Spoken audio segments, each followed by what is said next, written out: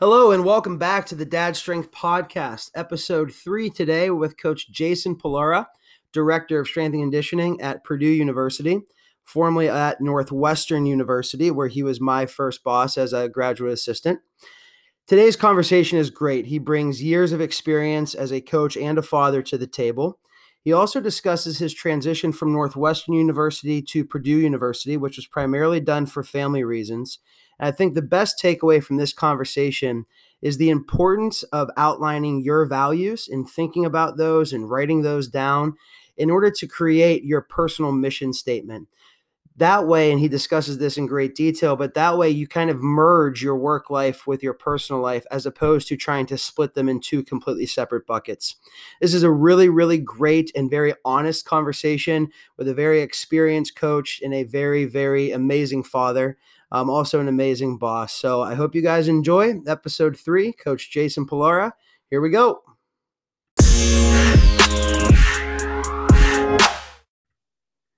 All right. Dad Strength Podcast, episode 3. I'm here with one of my first bosses, Jason Pollara, who's now the director at University of Purdue, or Purdue University. He was at Northwestern University when I was a graduate assistant, and he was the director there.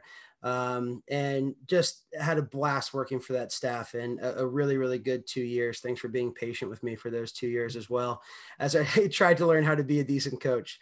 Jason Pollara, director at Purdue University. He is a father of 4. Just had twins about a year ago, twin girls, and then he has a 5-year-old boy and a 3-year-old boy. And that is all I want to spoil for the introduction. So Jason, go ahead and run with that. Tell us a little bit about yourself, where you are in the profession now, how long you've been in it, as well as where you are in your family life right now, and how long you've been in that. Yeah. Well, first, thanks for having me on, and great to see you and always catch up with you. But my path and I guess journey so far as a strength and conditioning professional and father. So I started at Northwestern in 2001 as an intern, and then moved into a full-time role in 2002 as an assistant, and then in 2011 was fortunate enough to move into the director of Olympic strength conditioning or Olympic sports performance there when we split the department between football and Olympic sports. And then from 2011 to 2019, I was at Northwestern as the director, and then had an opportunity to come to Purdue University in August of 2019 in a similar role, director of strength conditioning. And so the journey to Purdue is obviously, there's some backstory behind that. I'm a Purdue grad, so that was definitely a driving force. But I guess coincidentally, with this podcast, a big driving force was family, and the demands, between the job at Northwestern, along with the lifestyle in Chicago, compared to the lifestyle in West Lafayette, and the family friendliness that brought for us. So it definitely is very fitting that, kind of having this conversation about being in the profession, and also, being a father of 4 and kind of balancing that life, because, a big decision of why I made that transition is because of family. And so as mentioned, I have a 5-year-old boy, Luca, 3-year-old boy, Angelo. And then when we moved to Indiana, our twins arrived about 2 months later. So we got Maisie and Simi being the twin girls. So, my current responsibilities at Purdue, oversee the department, but work directly with women's basketball. So that creates some, unique challenges in terms of travel and the demands there. But overall, we're trying to find a balance. And, I think the piece that kind of keeps it all together is my wife, Erin, like I said, a Purdue grad. And so she enjoys the opportunity to be back here, but she truly, I guess, thrives as a mom. She comes from a rather big family. And so that piece has been really natural for her. I wouldn't say easy, but very natural. So I think anyone that's doing it at this level has someone that's supporting them behind them that does a really good job of it. So Yeah, I think that kind of hopefully encapsulates my path thus far, but Yeah. um, would love to keep going and hear some of these questions. Yeah, absolutely. I think the first one, you brought it up, the transition from Northwestern to Purdue. Obviously a great opportunity at your alma mater, but it was definitely for family reasons as well. And before we kind of dive into the details of that move and why you took that, kind of outline what that was like being a director at a Big Ten university with two kids at that time, right? Because your first one was born 5 years old, so 2015. Yep. So you were at Northwestern for about 4 years with one and then two kids. So what was that demand like? Because for those just listening in, Northwestern, when I was there, it was split between football and Olympic, but we still all shared the same facility, right? So there was a lot of staff around. There were a lot of teams going through there, and it wasn't always the most or the easiest operation to manage, right? So kind of dive into that of what that role looked like for you to manage a department. You also have administrative roles, and you're on some committees in the administrative end as well. So dive a little more into that, what that looked like as a new dad and all of the other stuff professionally. Yeah, so Northwestern definitely, I felt like there was a lot more responsibilities. Not that there's not a lot at Purdue, but at Northwestern, we had a lot of challenges. And for most of the time I was there, like you said, we shared a weight room between football and Olympic sports, and just scheduling that becomes really difficult. Yeah. And then there becomes, the whole priorities and, you know, you try to play nice in the sandbox, right? And it doesn't always work out. And, we all know kind of what drives D1, Power Five conference schools. And so football definitely had a precedence, and we understood that. But, my role was to fight for the other, 19 sports there. So it was challenging at times. And it made scheduling really difficult. And that scheduling made it challenging on my family too, so we would have, soccer could easily train at 8 o'clock at night. And so that was not, I would say that was not my wife's favorite time of year. So that was typically during, January, February, and to, really, possibly go a couple of days without seeing your family or kids for sure. Yeah. It was difficult. And like I said, probably a piece of that is why I'm at Purdue, is because of that difficulty in terms of scheduling. We were fortunate in my last year or so, year and a half or two at Northwestern. We did move into a brand new facility, and we're split, and it got better, but it was still difficult. And we still had some of those challenging scheduling problems. And so I think a piece of that too is just my responsibilities there in terms of teams. So not just administratively, but, our staff was much smaller at Northwestern than I have at Purdue. Mm-hmm. So I was working with 3 teams, where at Purdue I just have one that I'm working with day to day. Mm-hmm.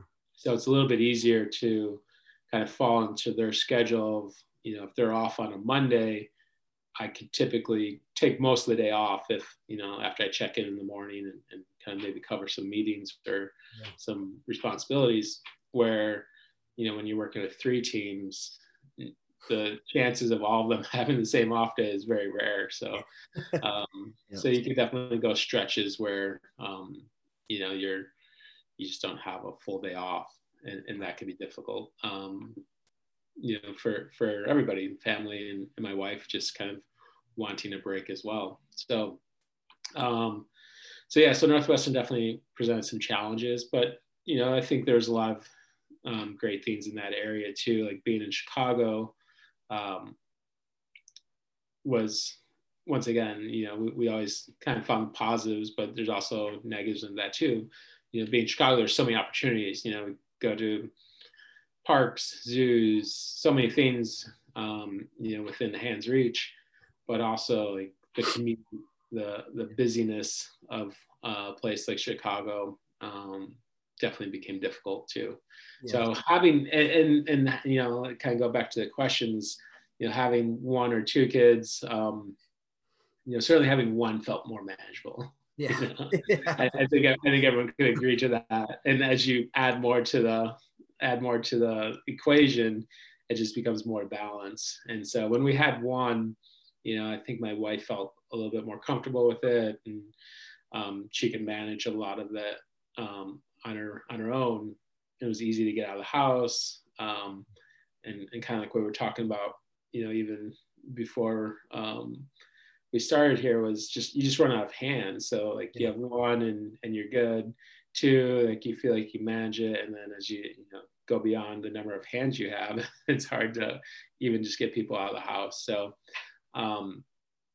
yeah, I think at Northwestern, just having I guess one or two kids felt a bit more manageable. Yeah. But as we got into the twins and stuff, we didn't think we would be able to do that very well in Chicago, just with the busyness and the travel times, the fact that I did have 3 teams and less staff at Northwestern. That was some big pieces to that. Now, you brought this up before, but soccer was practiced or lifting at 8 p.m. on sometimes? Sometimes, yeah. Yeah. So I followed like our turf schedule, right? Yeah. And you could going in the turf room or in the indoor field house at certain times. So yeah. Yeah, because that was one of the things there. We shared a weight room, but then in the wintertime, we also shared that indoor space for all field. Like, I mean, golf, that was golf's driving range, right? So like every sport was trying to use that. And I think this brings up a good point, especially for younger coaches, because I found this a lot, is you're going to have those times where a sport coach either wants to practice at a certain time or needs to practice at a certain time. And I feel like a lot of times in our profession, we always want to say yes, right? We always want to be a good resource and kind of serve the sport program that we're responsible for in a positive way, right? I feel like, sometimes at like Northwestern, there may have just been no other choice, right? But also when there's other programs or other universities where you're sharing facilities, it also may be a preference of the coach to work at a certain time. So with that, I'm sure you've had to have conversations with several coaches to not let that happen, right? Whether that be from your own standpoint or whether that be as the director sticking up for your assistants. So one, tell us about some of those conversations you've had to have with the coaches in order to steer the schedule back to something that is manageable for the strength coach or the strength and conditioning staff, and not just always serving the only interest of the head coach. I know that could be a controversial topic there, but at the end of the day, that has to happen at a certain time. So tell us about some of those conversations you had, from your programs or as well as sticking up for other strength coaches on your staff. Yeah. I mean, it's a great question because it's very evident in certainly, like you said, as a director sticking up for the staff, I think it was more common because there's I've definitely had some assistants that had family and young ones as well, and we were trying to find balance for them. And I could speak from both ends of the spectrum where we have one sport coach that was just totally understanding, like totally accommodating, say, hey, if you want your guy here, then you're going to have to work within these parameters. If you want to train with somebody else, then you could choose to go later or earlier, whatever that was. And then we just kind of put in their core, like what's more important to you, to have someone that really knows your team and can train them at a high level, or pick a time that, you may be more comfortable for you, but you're not going to have, the coach there that really knows your team and is part of your program. And one of the coaches she was very understanding and just like, yeah, we get it, we get it. And it's funny, like typically the coaches that have kids themselves probably are a little bit more understanding. Yeah, for sure. And then like I said, opposite of the spectrum is, coach, this is not an ideal time. It's right. This was for my assistant again, and he had to pick up his kids from daycare, and so it was like he can't do this time. Mm-hmm. And if it's the only time that works for you, then you'll have either an intern or, someone else with you. And if you're okay with that, then it's fine. And that's what he chose for a short period. It was like, all right, we'll take the intern, and kind of quickly realized that, they just didn't have the same command of the room as his normal coach would. So it's difficult. Yeah, it's really difficult, especially as you're, trying to stick up for, like I said, your staff and or yourself is probably even, as you mentioned, I found that even harder. Like, Yeah. I was just so used to just being like, okay, whatever you need. Yeah. And my wife is very similar. Like, she's like, it's your job. You got to do what you got to do. Mm-hmm. And I think it probably stretched us at times because we were so accommodating. And you don't realize it until like you're all the way in it and you're like, I'm exhausted. This isn't working. I haven't seen, I'm missing 3 bedtimes a week, and Yep. that's not great.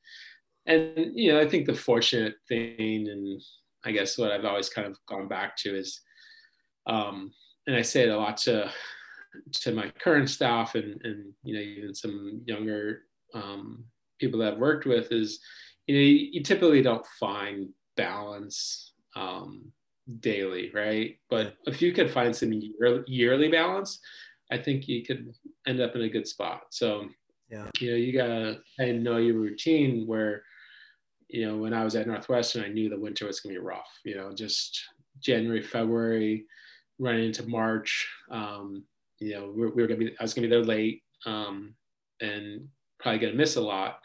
But come June, July, I really try to make an emphasis to be home or be not at work as much.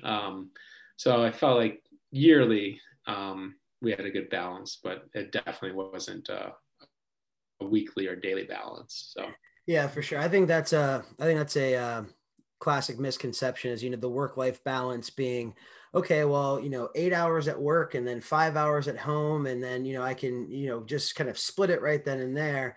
I think in this profession, right, it's much more seasonal, right? It depends on when your competitive season is, what your off-season training looks like.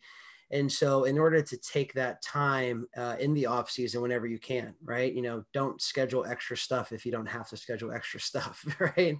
I do think there's part of the competitive season. What I've found and what I've heard from some coaches though, is that even on those, say 12-hour days and worse, say you miss a bedtime, you have to find ways to still kind of take care of yourself, right? Kind of do things that will make you an optimal coach, and even more importantly, an optimal father in that case.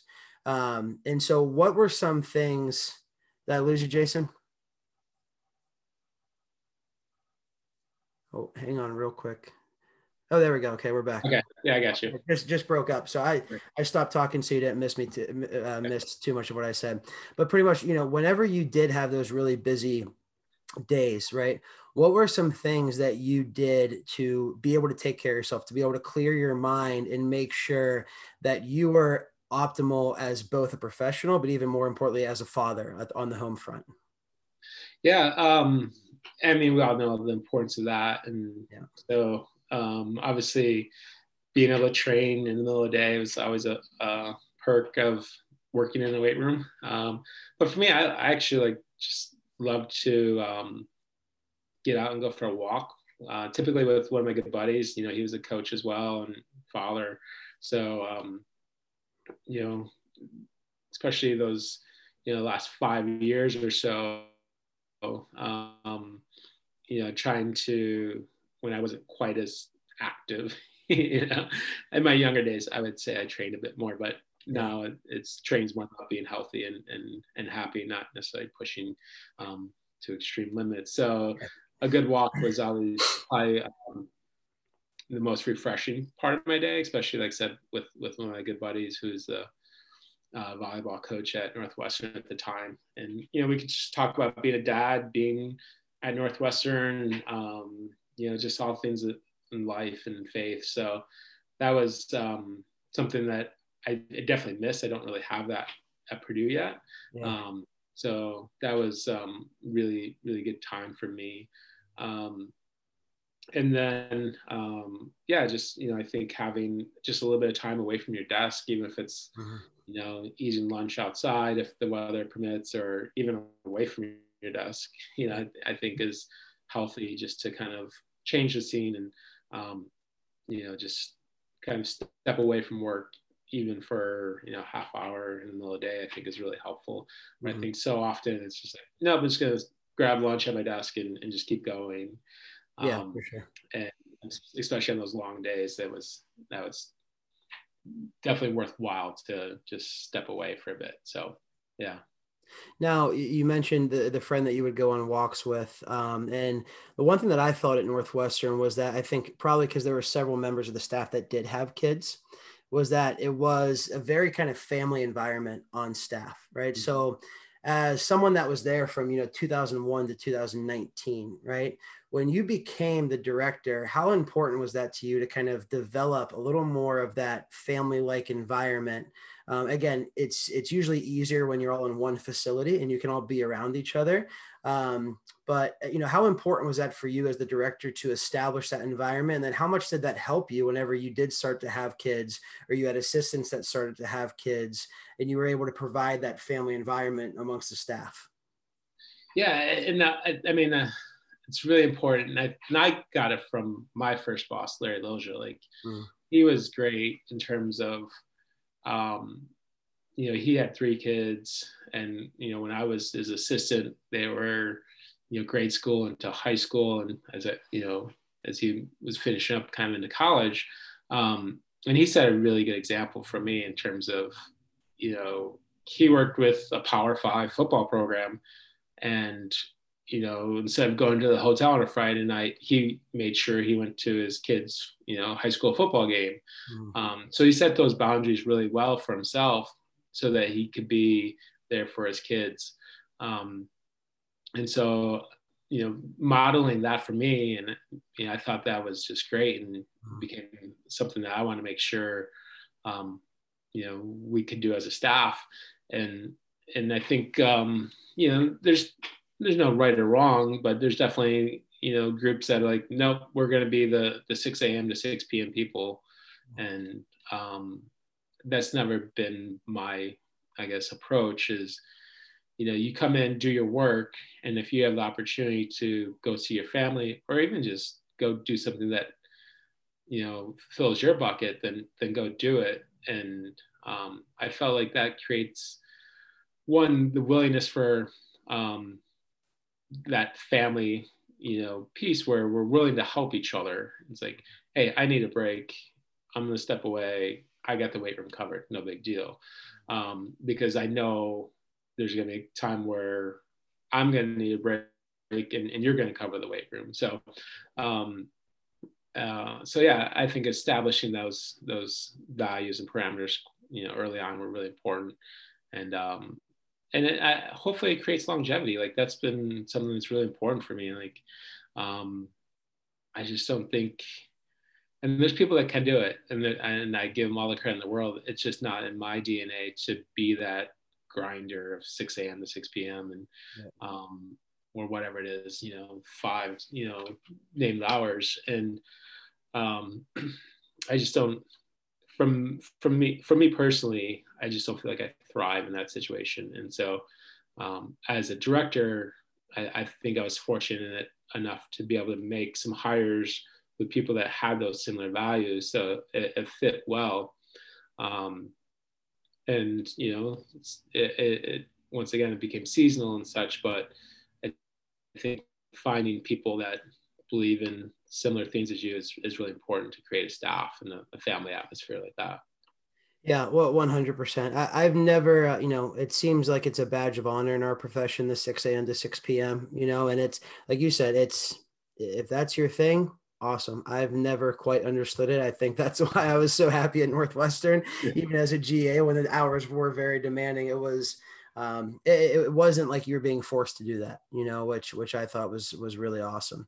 Now, you mentioned Coach Loja, and he was, the director there before you.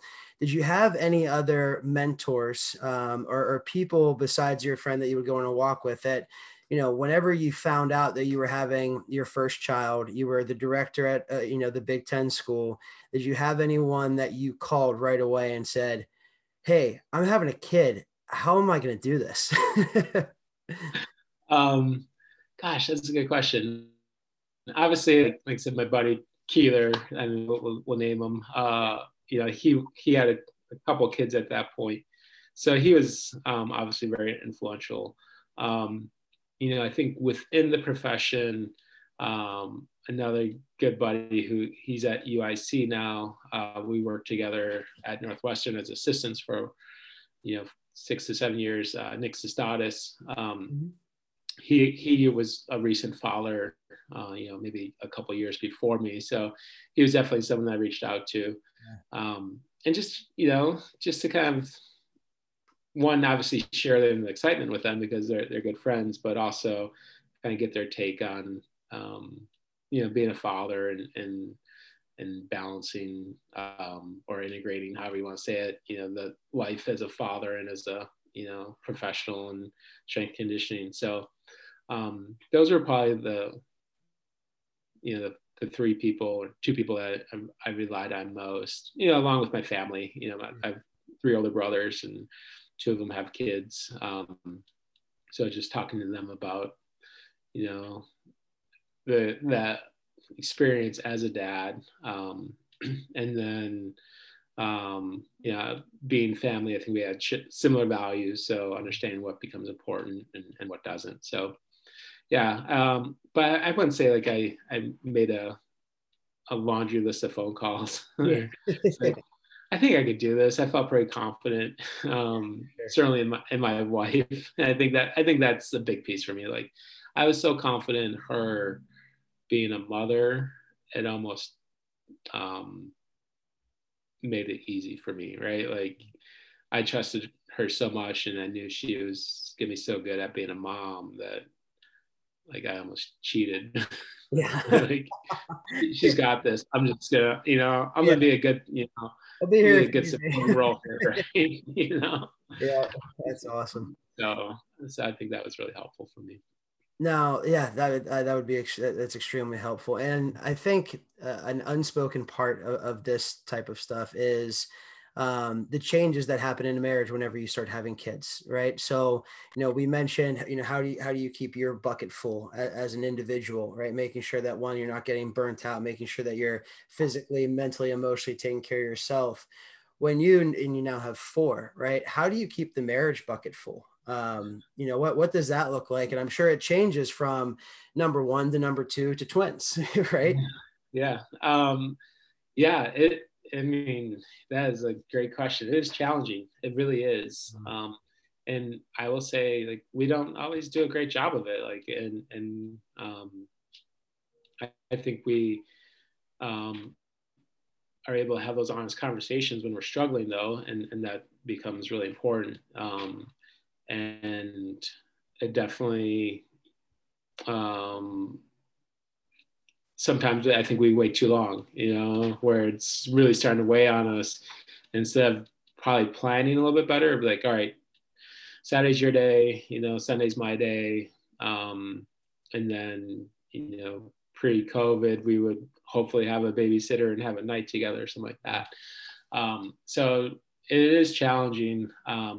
I think with one, it was much easier, right? You could just kind of pass them off a little bit easier. Like, hey, I got to go do these things. And a lot of times you could get so much done during a nap or whatnot, or you both had time together while, the one was napping. And then as you throw in 2, nap times don't align, you feel a little bit more trapped. And then you throw in 4 and nap times really don't align. So you feel like you go and get a house for like 10 minutes a day. Yeah. So yeah, it definitely gets more difficult. I think, like I said, we were really fortunate to have, we do have good family. We have great family support, grandmas and grandpas and whatnot. And it has been a lot more difficult, though, without having that during this time. We just want to be cautious with with both sets of grandparents and how much we see them.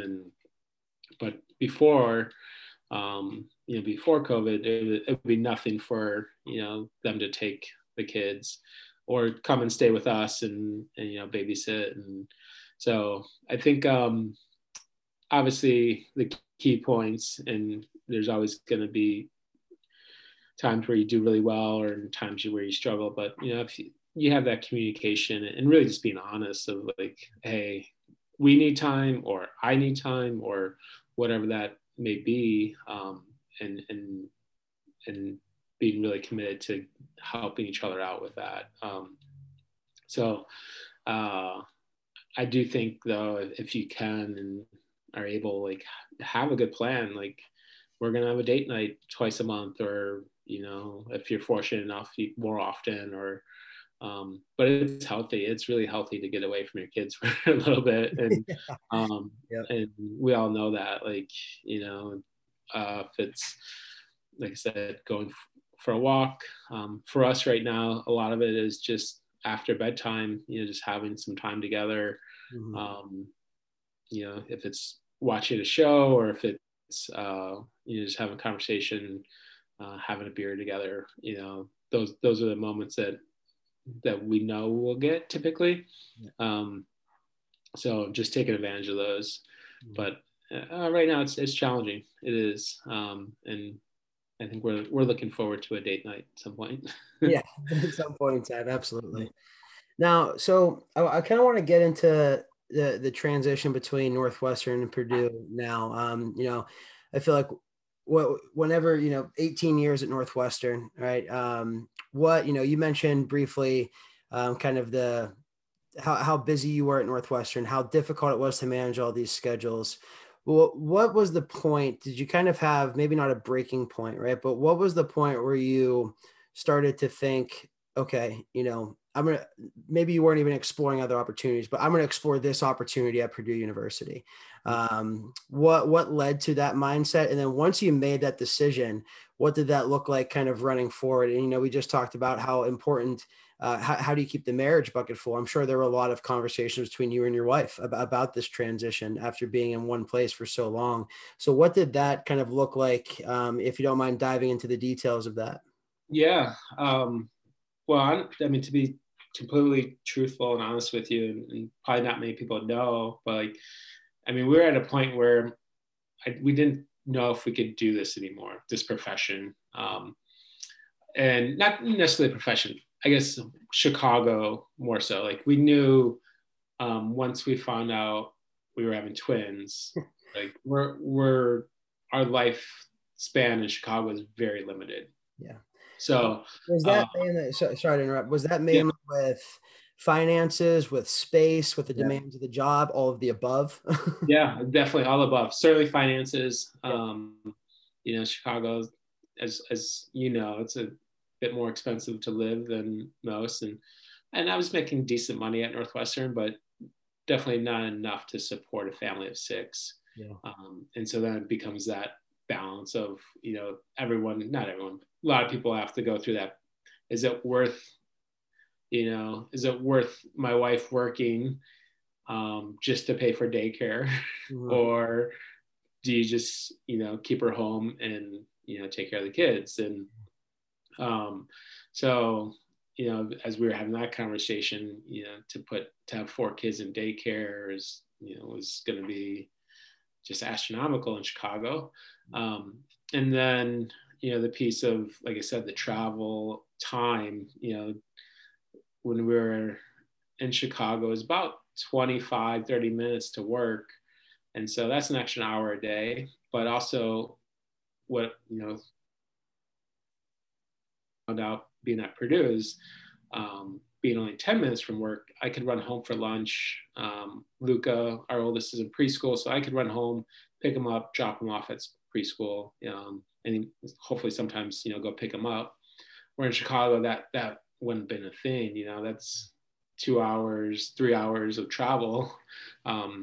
So that wasn't going to be a great option in Chicago.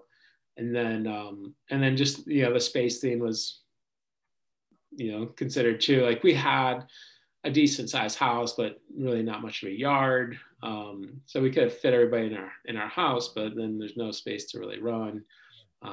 Chicago definitely has a lot of parks, but once again, when you're trying to line up nap times and all that stuff that I mentioned, to just send, the boys outside while you get the twins down for a nap, is much easier here than it was for us in Chicago. So all those things became really important. And like I said, once we found out we had twins, it was more so like we knew Chicago wasn't going to work for us. Yeah. And so I was exploring other options, outside of strength and conditioning, options that would get us even closer to family. And your family is in Indiana? So it's similar. My wife's family is in Northwest Indiana. We're at the moment, about an hour and a half away from her parents and about an hour away from my parents. So it's feasible for them to kind of make a day trip or us to make a day trip now. When we were in Chicago, we weren't much further, but then also that travel time, it could be an hour, but it could be 2.5 hours. So that consistency, that we have now is a little bit better.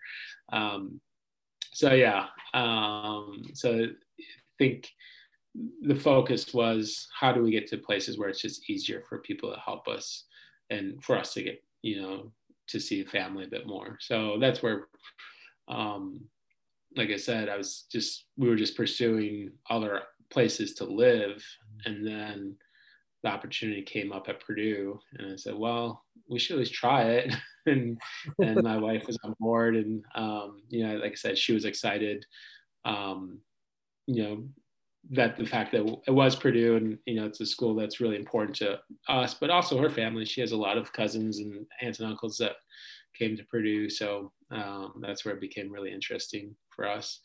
And for me, to stay in a profession that I really was passionate about, and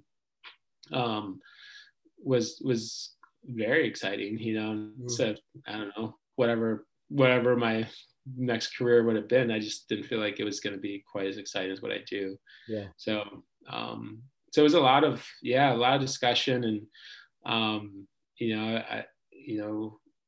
kind of going through my own personal values of what I wanted in life. And I think for us in this profession, so much of our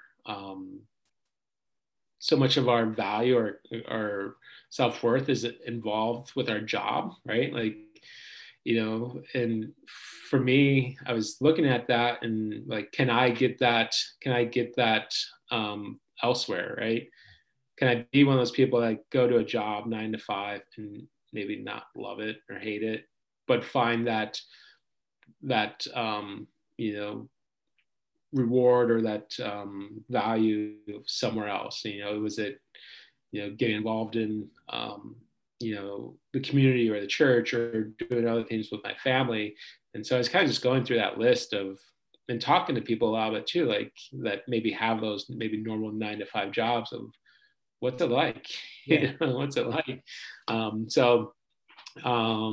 It was a really good, I guess, process for me because, it kind of got me thinking about almost like a mission statement for my family, mm-hmm. just like you kind of would have at work. And so it kind of redirected my focus at home to really be in line with that type of mission statement of providing an atmosphere for growth for my kids, and where we could be faith-based and have the opportunity to continually see not only our kids grow, but our marriage grow and our family grow. So yeah, I think that is it's a really interesting point about creating that self-mission statement. And I feel like that's something that a lot of people don't take the time to do, mm-hmm. Especially when they're going through, maybe a job transition or thinking about, do I have to get out of strength and conditioning and look at other professions? And I think one of the most important things, I was having a conversation with a former intern of mine about making a decision, is making that decision based on your values, right? Don't make it based on maybe surface level attractiveness of a certain position, right? Because we in our profession, we can talk about, sometimes it's the logo on the shirt, right? That attracts people to a job, which is great if that's your primary value, but most of the time there's a lot more to things, right? So when you sat down to make that value list, and you were saying, okay, I may have to look into other professions. What were maybe some of the, two or three of the top values that really kind of helped you develop that mission statement and then also led you to Purdue? Yeah. So I mean, the first couple were family, right? And not just our immediate family, the six of us that it was going to be, but we are very much based in our extended family as well. So especially my wife's side, we see our cousins, aunts, uncles very frequently. So, and it was important for me and my wife to have that experience for our kids too. Like we didn't want our kids in a position where they didn't have that, Christmas or Thanksgiving where they saw all their cousins and it's like their favorite day of the year because they saw everybody. And to have the opportunity to be in a place where we can see them more frequently was really important.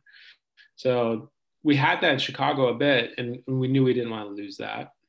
So that was important. So family and that extended piece beyond our immediate family was really important. We're very faith-based too. So having the ability to be involved in our church was really important. So where can we do that? And we can do that anywhere, right? We can do that as long as we found a good church, and we had one in Chicago, and we feel like we have a good one in Lafayette now. And then, the other things that were important to me were the experiences that our kids would have. And something that was really concerning was, being in Chicago, our kids were able to see a lot of different things and different people. And I thought that is just tremendous opportunity for kids, because I grew up in suburbs and, we didn't have as much diversity there. And so I didn't want to lose that for my kids. And so, that was an important piece when we were making our decision of where we wanted to go. And so being on a college campus, I think it's typically beneficial because it does attract, people from all different backgrounds and races and ethnicities to a college campus. So it was really important, or not the, obviously the most driving factor, but it's something that we want to make sure that we can provide for our kids, for them to understand that there's people out there that aren't like us, and it's okay, and we should get to know them. And so and then I think going down the list was just opportunities for our kids once again. So opportunities for a good education, to be active, if that is in music or sports or whatever that may be, that there are opportunities, and opportunities for us to be a family. So if that's going out for walks or going on vacation together, I think became really important. So, obviously, like I said, Chicago has a lot of those, but the fact that we probably wouldn't be able to engage in those because of financial restrictions and time and all of that was a big driving force to move us out of there. And coming to a college town like West Lafayette, we felt there was enough in our immediate area, but also ability to connect to Chicago. We're only a couple hours from there. Indianapolis is only an hour away. So we felt we had all those opportunities here. Going through all those values kind of led me to that kind of mission for my family, and having, like I said, creating that environment for growth that is based in faith and family. And so it was a really good process. It really was. And I probably wouldn't have had to do it, or probably wouldn't have done it if it wasn't as pressing for me. Yeah, absolutely. That's really awesome. That's really awesome to hear because obviously people go through these transitions a lot, and being able to again hear from someone about okay, kind of breaking it down, right? Again, what are your values? What do you want out of the next step that you may be taking, right? Is that step going to be in the profession or out of the profession, right? Luckily, yours was in the profession, so like you said, you were able to keep that kind of that fire going, right? I think the reason we stay in this profession is because we really, really enjoy what we do, right? So Yeah, it's that exactly. means a lot. That means a lot to us. Yeah. You mentioned it briefly about as strength coaches, our identity almost always falls with our job, right? Of us being a coach, right, or kind of us being just in this athletics world, right? It's hard to imagine stepping out of that and seeing yourself as, like you said, maybe a 9 to 5, wearing a little more formal clothes to work, right? So, um, but I'm sure whenever you have kids, and now you have four, right now your identity is of a father a lot of times, right? So when did that, when you were going through that transition, did you have a little bit of a conflict there between your identity as a coach, the identity as a father, and then this thought process of, wow, I may not be a coach anymore, right? If I choose option A or option B. So what was that battle of the identity like? Well, I think for me, the fortunate part of, I guess, being a director um, is heading into Purdue. I kind of had an idea of that integration or mission statement that I wanted to have, um, and it very much reflected my family too, right? So um, I don't know if this is going to answer your question that well, but I want to say like I wanted to integrate my identities instead of having a coach identity or a dad identity. Like I wanted to integrate that as best as I can. Mhm. So, um, and I think if you're broad enough but still specific, I guess you could do it. And for me, reading, and there's great books out there, but like I'm sure Carol Dweck, Growth Mindset, everyone's kind of touched on that. And I've really just gravitated to that in terms of if we're continuously growing, and that growth could be in whatever you do, right? So as a family, if we're growing together and but also separately. So if my 5-year-old wants to be a football player at the moment and he's growing into that direction, and my 3-year-old wants to be a truck driver, like if we still have that growth piece, right, then that's part of our identity. And same thing as a professional, as a coach, you know, I've never really chased maxes and numbers, but if we're continuing to grow, Mhm. you know, I would hope as a strength conditioning professional, growing physically, but also emotionally and spiritually, and as a team, like we're going to find success. Um, so I think kind of that word integrates both my family and my work a lot, and that growth piece. So it becomes a bit easier for me to bounce back and forth, and my identity doesn't change too much between a dad and a coach, because as a coach, I very much feel like a dad, where I'm trying to get these individuals to grow, like I said, both physically but also emotionally and mentally, even, And as a dad, feel very much as a coach, where I'm coaching my kids to grow and to be good human beings, and to make good choices. And my staff knows that pretty well. For me, is like I try to keep it pretty simple, like be a good person, make good choices. And I think that translates to being a dad and being a coach, trying to get that message into my athletes, but also getting that message into my kids.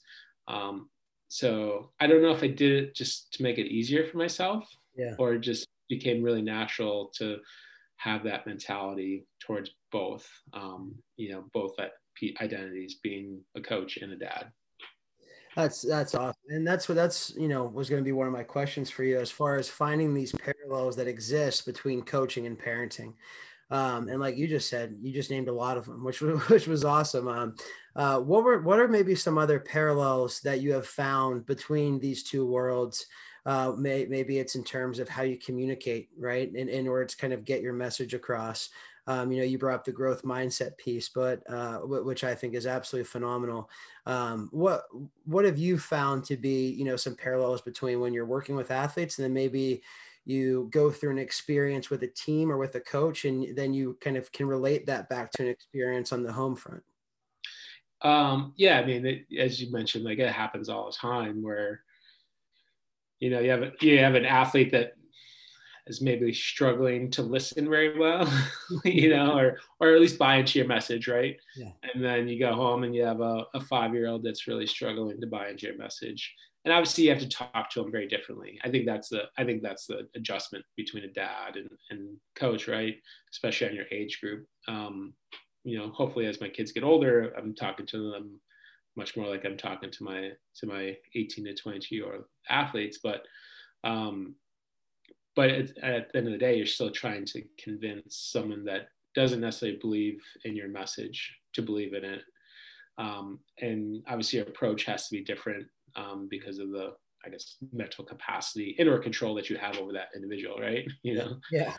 I have a lot more control over my kids, I would say, than my athletes, especially being a strength coach compared to a sport coach where, an athlete really cares about playing time and I don't have control over that. So I don't have that, I guess, ultimate trump card with them. So I think those are some of the, a big parallel is like, it's a lot of similar problems. It's just the way you communicate it, Yeah. And or the control that you have over it. And then also a lot of similar successes too, when my 5-year-old, does something for the first time, and gets super excited about it, like to really celebrate those moments and, let them know how proud of him I am. But same thing with your athletes too, first time, especially talking female athletes I work with, first time they do a pull-up or something like that, some of them really struggle with that, and to see them have some success and celebrate those moments is really fun. And, obviously what I guess keeps us keeps that drive in us in our profession. But also, like I said, as a dad too, like, seeing those moments where things just click are really great. And I think it's really important on both ends to celebrate those as best you can. And so I think there's a lot of parallels. It's just, like I said, the way you communicate with the different individuals. Yeah, it's definitely gonna be a little bit different there between a 5-year-old and maybe a 20-year-old. I think an interesting thing and kind of a funny thing that in the strength and conditioning profession, say a squat, for example, right? We always relate it back to a baby squat, right? It's like, chest up, butt down, knees forward, good ankle dorsiflexion. But with that type of mindset, did you have moments whenever your 5-year-old, your 3-year-old, and you now have the twins that are about almost one, just a little over? Yeah, they're one. Yeah, they were one in October. Yeah. Gotcha. Okay. Did you have moments there where you found yourself kind of almost like assessing your children's movement, right? Or you would watch them and be like, oh, wow, they're doing that right now. That's pretty cool. Or like, oh man, I know I had a friend that I think his daughter was maybe 2.5 or 3, and she started running, and he was like, God, her technique's terrible. And I'm like, dude, she's 2.5, right? So, I think that's kind of funny. So dive into some of those moments in times with your children. Yeah. The squat piece is like so evident, right? It just comes to your mind, like, at what point do we lose that ability? Yeah. Because my 3-year-old can sit there in a squat for, I don't know, 2 hours, right? Like deep squat, just sitting there playing, and it's just no big deal. And it's like, well, why can't I do that anymore? So it's helpful because it's like, how do I keep that going for him, or them, all of them, right? But yeah, I think you're always constantly, assessing their physical development. My one of our girls, she was later to walking than the rest of our kids, and it's like, all right, what's going on with this one? And she had this kind of like little janky crawl that we called it, where like one leg was in front, and so she didn't even get into like a normal crawling pattern, right? Yeah. And we're fortunate that she's kind of worked her way out of it already, but we're like, all right, we're gonna have to get her in PT and kind of help this move along. But then it's like, all right, with the her leg crawling with her leg in front, what's that doing to her hip? Like, is it creating, is it weak, or is it creating too much instability in her hip? So you start thinking about all these things.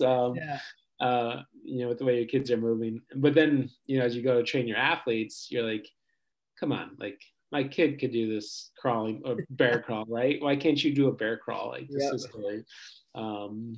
Or, some of these just basic, especially as a profession, trends towards some more primal movements, right? And instead of just, based on some, the big three, squat, bench, deadlift, or power clean if you're into that. But like as we started thinking about holistic movement patterns, which probably wasn't a thing 20 years ago when I got into it. I think it's really interesting as you, I guess, compare and contrast your kids to your 18 to 22-year-old athletes. And I had a coach at Northwestern that, like, she had a child, and she would almost to the extreme, like, come on, like my daughter could do this, could do 10 pull-ups. I'm like, yeah, she weighs like 40 pounds, and exactly. They're different, like there's a lot of different things going on, and super impressed that she could do that. But still, as we grow, we lose so much of the stuff that we had as a child. And so being a parent, and seeing where a lot of these athletes are now, it's how, in my mind, it's like, how do I keep those attributes that they've developed so far? Good squat technique, or crawling patterns. And I think as you look into, sometimes when you know too much, you look into long-term athletic development. I always get kind of I get upset with people that really try to coach my kids. I think it's like, I'm like, he's 5 and you're trying to teach him to swing like a major leaguer. I'm like, just let him swing as hard as he can. He's like, just let him figure it out. Like I would say, like, even as a coach, sometimes I think we overcoach, and certainly as a parent, I think we overparent sometimes too. But just let people figure things out for themselves, and I think it's going to stick a little bit longer. And obviously, sometimes you need to step in a bit more, but when I was reading up on some long-term athletic development, we have these windows where you can really develop speed and power. I'm like, I don't want my kids to miss those windows. Like, they're gonna be slow like me, and it's gonna be awful. I want them to be the fast kids. So when we play and stuff, I'm like, I just encourage them to go fast as they can, as hard as they can. That's awesome. So they don't miss those windows. But and they make it fool themselves, and they fall, and they're just all over the place. But they have plenty of time to develop skill. That's really smart, first of all. And I think it's an interesting point when you bring up, again, another parallel between the two worlds of coaching and over parenting. And I'm sure you had moments when you were, maybe just had 2 kids, or maybe even just your first kid, where you caught yourself over parenting. What did that look like? And how did you have that realization of, like, hey, maybe you should just let them figure it out a little bit, right? And then also, when you take that back into your weight room, right? Have you found yourself, as you've gone through the last 5 years of having kids, of you doing that more and more in the actual weight room with your athletes? Definitely, yeah. I think so. Our the oldest, you have 2 parents and 1 child, so they get a lot of parenting, right? So even little things, with toys and stuff, you give them some toys, and with our oldest, we'd kind of show them how it worked, and kind of direct them through it.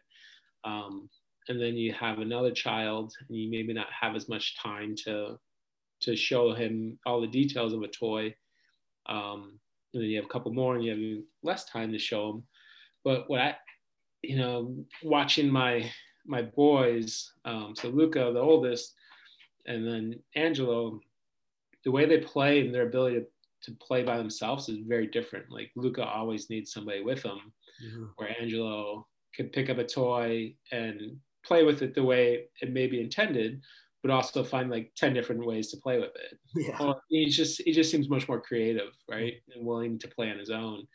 And that's kind of where I got into that mindset. Like maybe we were over parenting and like just let him figure some things out. And so, I think taking that into the weight room is very similar, where I would do it. I mean, especially as a young coach, but even, I have my moments where you give an athlete like 6 cues, and it's like, there's no way they figured all that out, like I'm just confusing them, right? I'm over coaching, right? And so having that kind of understanding or seeing that so evident on the home front daily with my 2 boys is a good reminder when I go into the weight room that, really try to keep it simple. And because anytime you're learning something new, and it's new for a lot of, our athletes, it's a lot to take in. And so, I try to give them, one good demo, because that's all I got in me. And then, and then, try to coach them through some small things, but really not try to micromanage their movement too much. Yeah, 100%.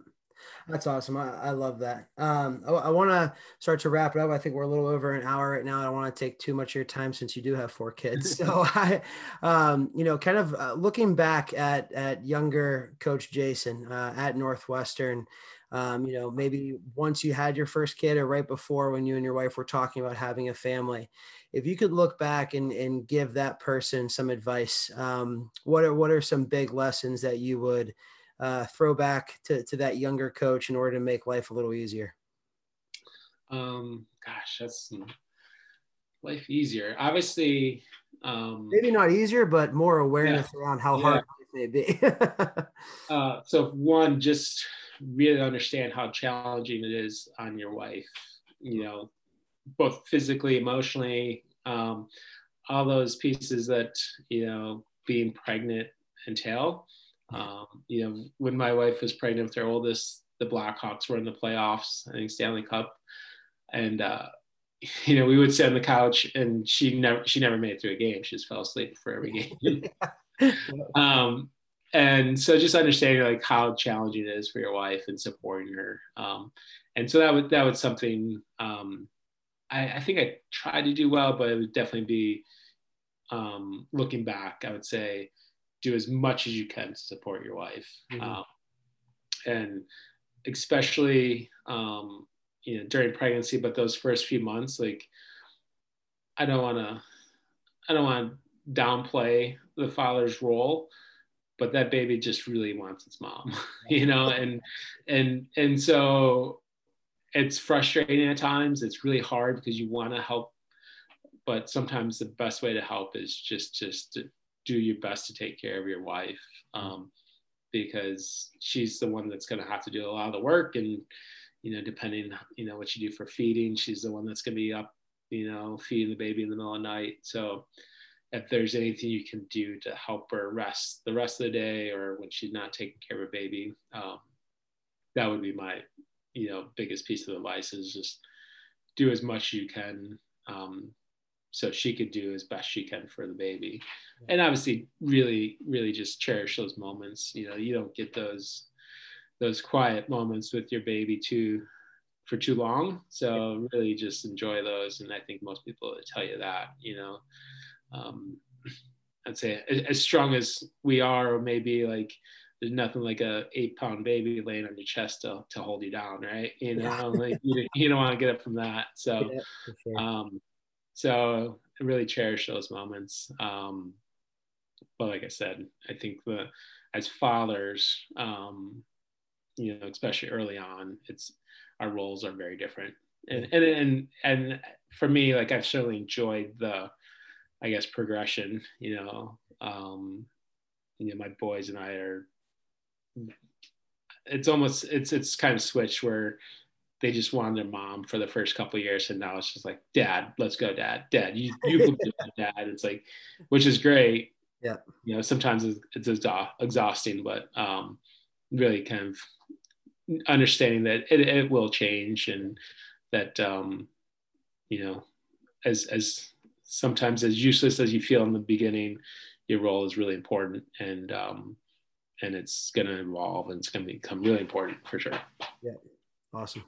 And then one piece, kind of looking at your current situation now and moving forward, what do you think is one of the more important things that you see yourself doing in order to make this sustainable, as you director, Purdue University, big program, and being able to carry that out for, many years into the future?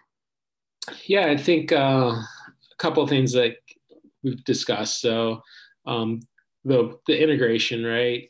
And like I said before, this current time with COVID, my boys were at work with me a decent amount, whenever we could. And they loved being there. I think other people loved having them around. And it was a good break for my wife, right? And so integrating whenever you can, and it doesn't necessarily mean having your kids at work, but having them understand what it is, and excited about being a part of it, and excited for you to go to work. I think my boys are like, Dad, you got a game today? Can we watch it? They're excited about what I do, and I think that's really cool. That's awesome. That they're integrated into it. And kind of what else we were talking about before is the ability to say no. Especially at work, but also at home too. Like sometimes you have to say no. I do have to go to work, and your kids have to understand the value of that too, right? And to know that what you do is important, and what you do helps support your family. And so as hard it is sometimes, where your kid says, Dad, can you stay home? And you want to, right? You really do, but I think it's good for them to hear, no, I have to go to work, and what I do is to help take care of you guys and support you guys. And I think that's really valuable for them to understand that. And like I said, and at work, sometimes it can get unreasonable, where coaches changing things on you, or athletes are maybe asking for, hey, can you stay an extra half hour so I could do this, an extra workout or something like that. And obviously we want to make it work for them. But if you have plans and you need to get home, then you have to say no. It's like, no, it wasn't in my schedule today, and I have to get back to my family. So the ability to say no is important. Awesome. Well, I will let you go because, like you said, you have 4 kids, and I don't want to keep you for too long.